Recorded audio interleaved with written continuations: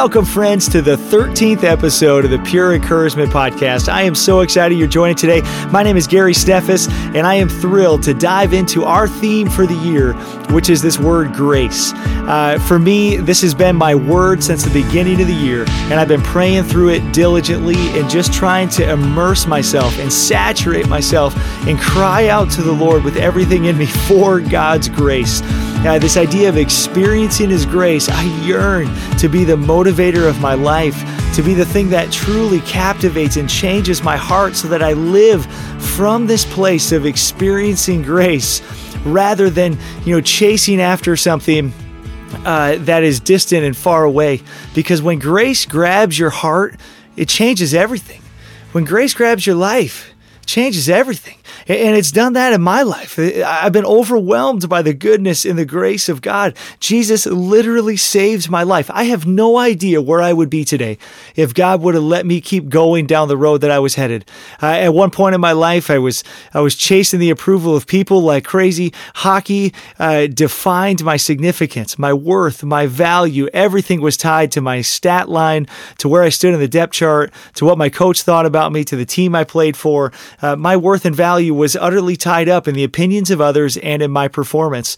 And outside of hockey, if things weren't going good, I was chugging rum and coke in the bar, and I was trying to have a story for my teammates, and I was just doing things that were chasing the approval of people and trying to be this achiever and this performer that maybe had some awards or some accolades or some recognition to validate myself as worthy and valuable in the eyes of people.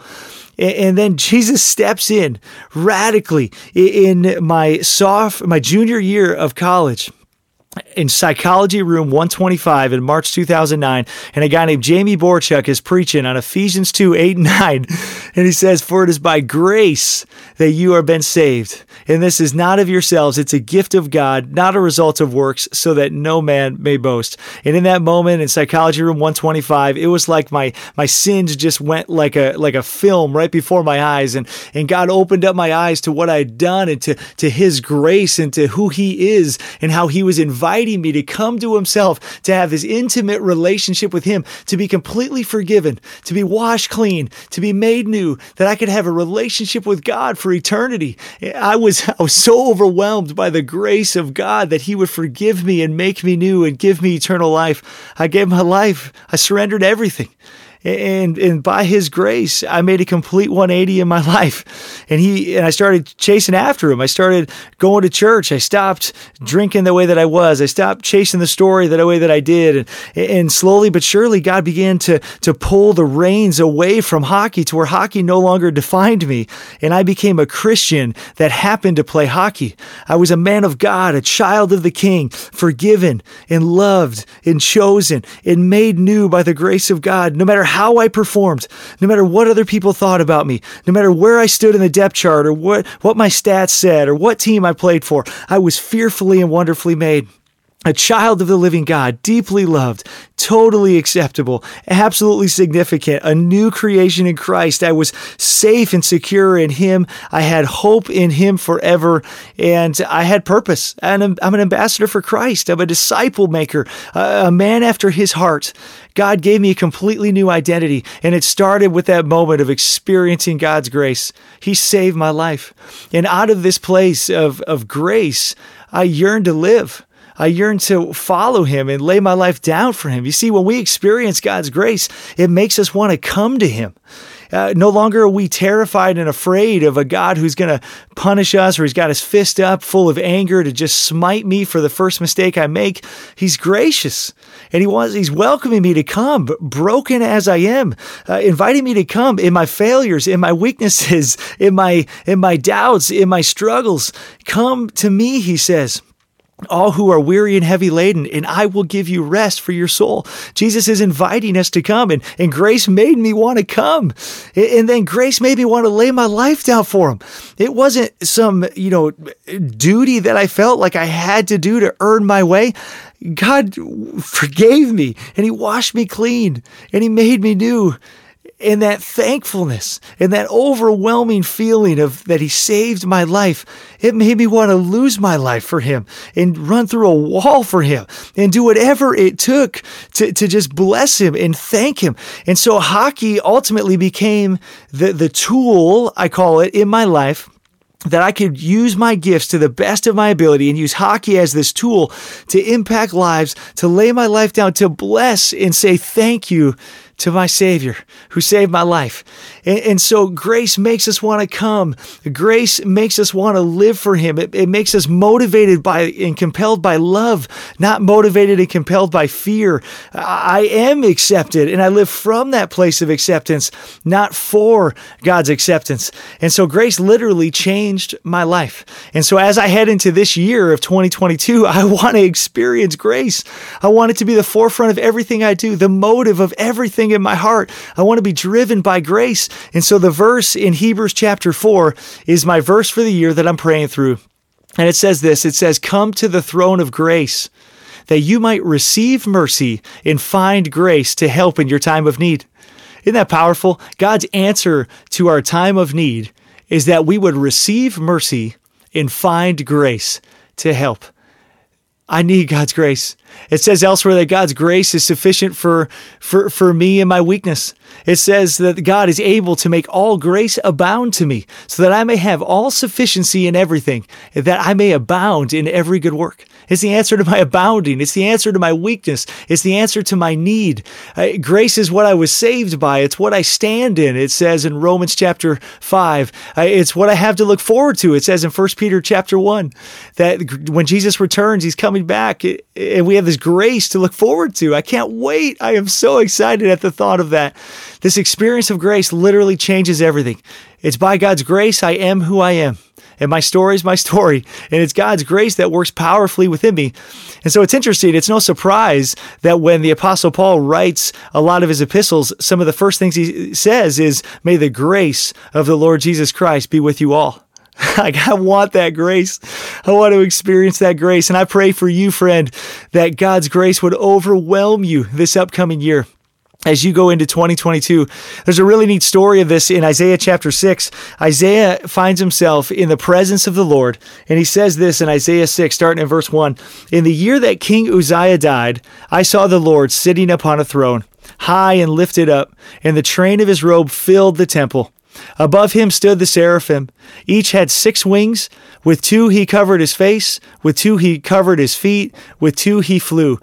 And one called to another, saying, Holy, holy, holy is the Lord of hosts. The whole earth is full of his glory. And the foundations of the threshold shook at the voice of him who called, and the house was filled with smoke. And I said, Woe is me, for I am lost, for I am a man of unclean lips, and I dwell in the midst of a people of unclean lips, for my eyes have seen the King, the Lord of hosts." Imagine if you were Isaiah in this moment. How would you respond in the presence of the Lord, this holy place where the foundations of the threshold are shaking and where there are seraphim worshiping and the God Almighty is standing before you? Isaiah in this moment is keenly aware of his sin, completely aware that he is a man of unclean lips. He dwells in the midst of people of unclean lips, and he feels completely unworthy to be in God's presence. He says, Woe is me. Basically, woe is me. I deserve to die. I do not belong here. And so in this moment of just recognizing his need, his unworthiness, his uncleanness, verse 6 says, Then one of the seraphim flew to me, having in his hand a burning coal that he had taken with tongs from the altar. And he touched my mouth and said, Behold, this has touched your lips. Your guilt is taken away, and your sin is atoned for. Isaiah experiences grace. In this moment of recognizing his uncleanness, God brings something from the altar, which basically is where sin was atoned for, and says, Isaiah, your sin is atoned for, your guilt is taken away. Here's some grace.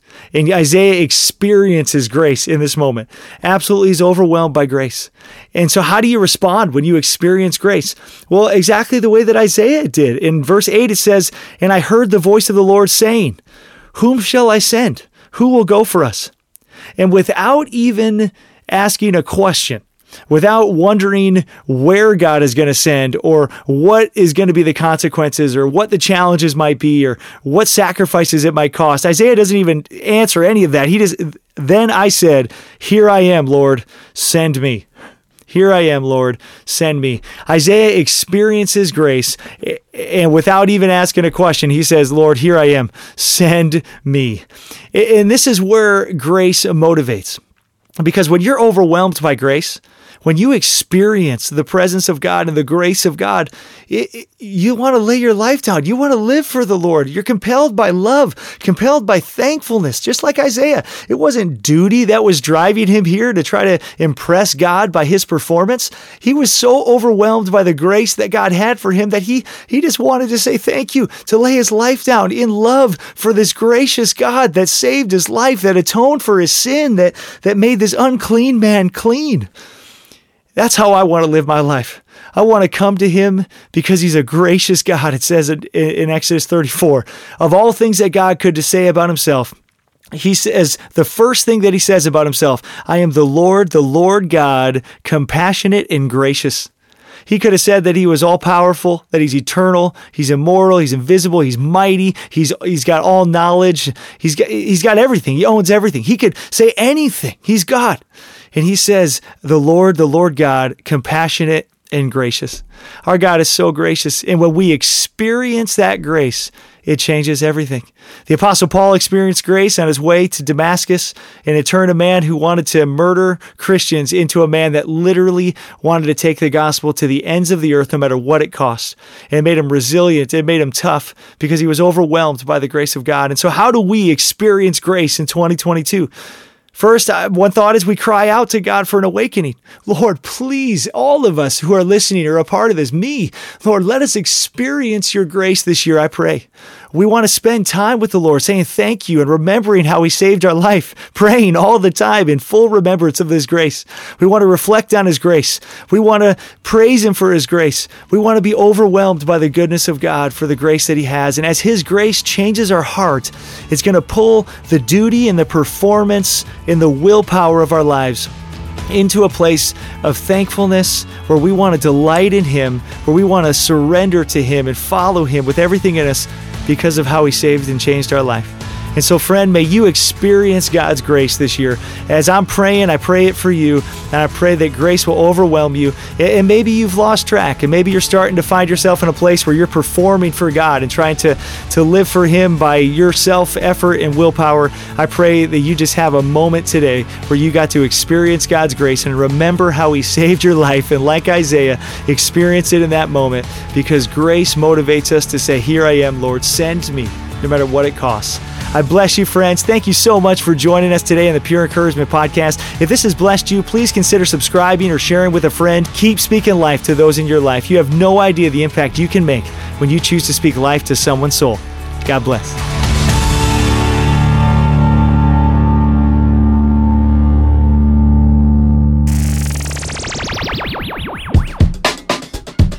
Friends, God is so good. In recent days, I have felt the Lord leading me to start investing in athletes, in teams, in leaders all across the country, using my book, The Mental Side, and some of my experience as a leader and team captain of teams that have won championships in the past. And God has opened up doors to where I'm starting to share some of these experiences and stories and things to help athletes who need help with confidence and consistency and honoring God, to help captains who want more guidance in how to lead effectively, and help team cultures that yearn to have a championship team culture. These have become some areas I have some experience in, and I am really honored to start working in these areas. And so if there's any way that you feel like I might be able to help you in your game or your team or your organization, please don't hesitate. Reach out to me. You can find all the information at www.garysteffes.com or email me at gary@garysteffes.com. I look forward to hearing from you soon.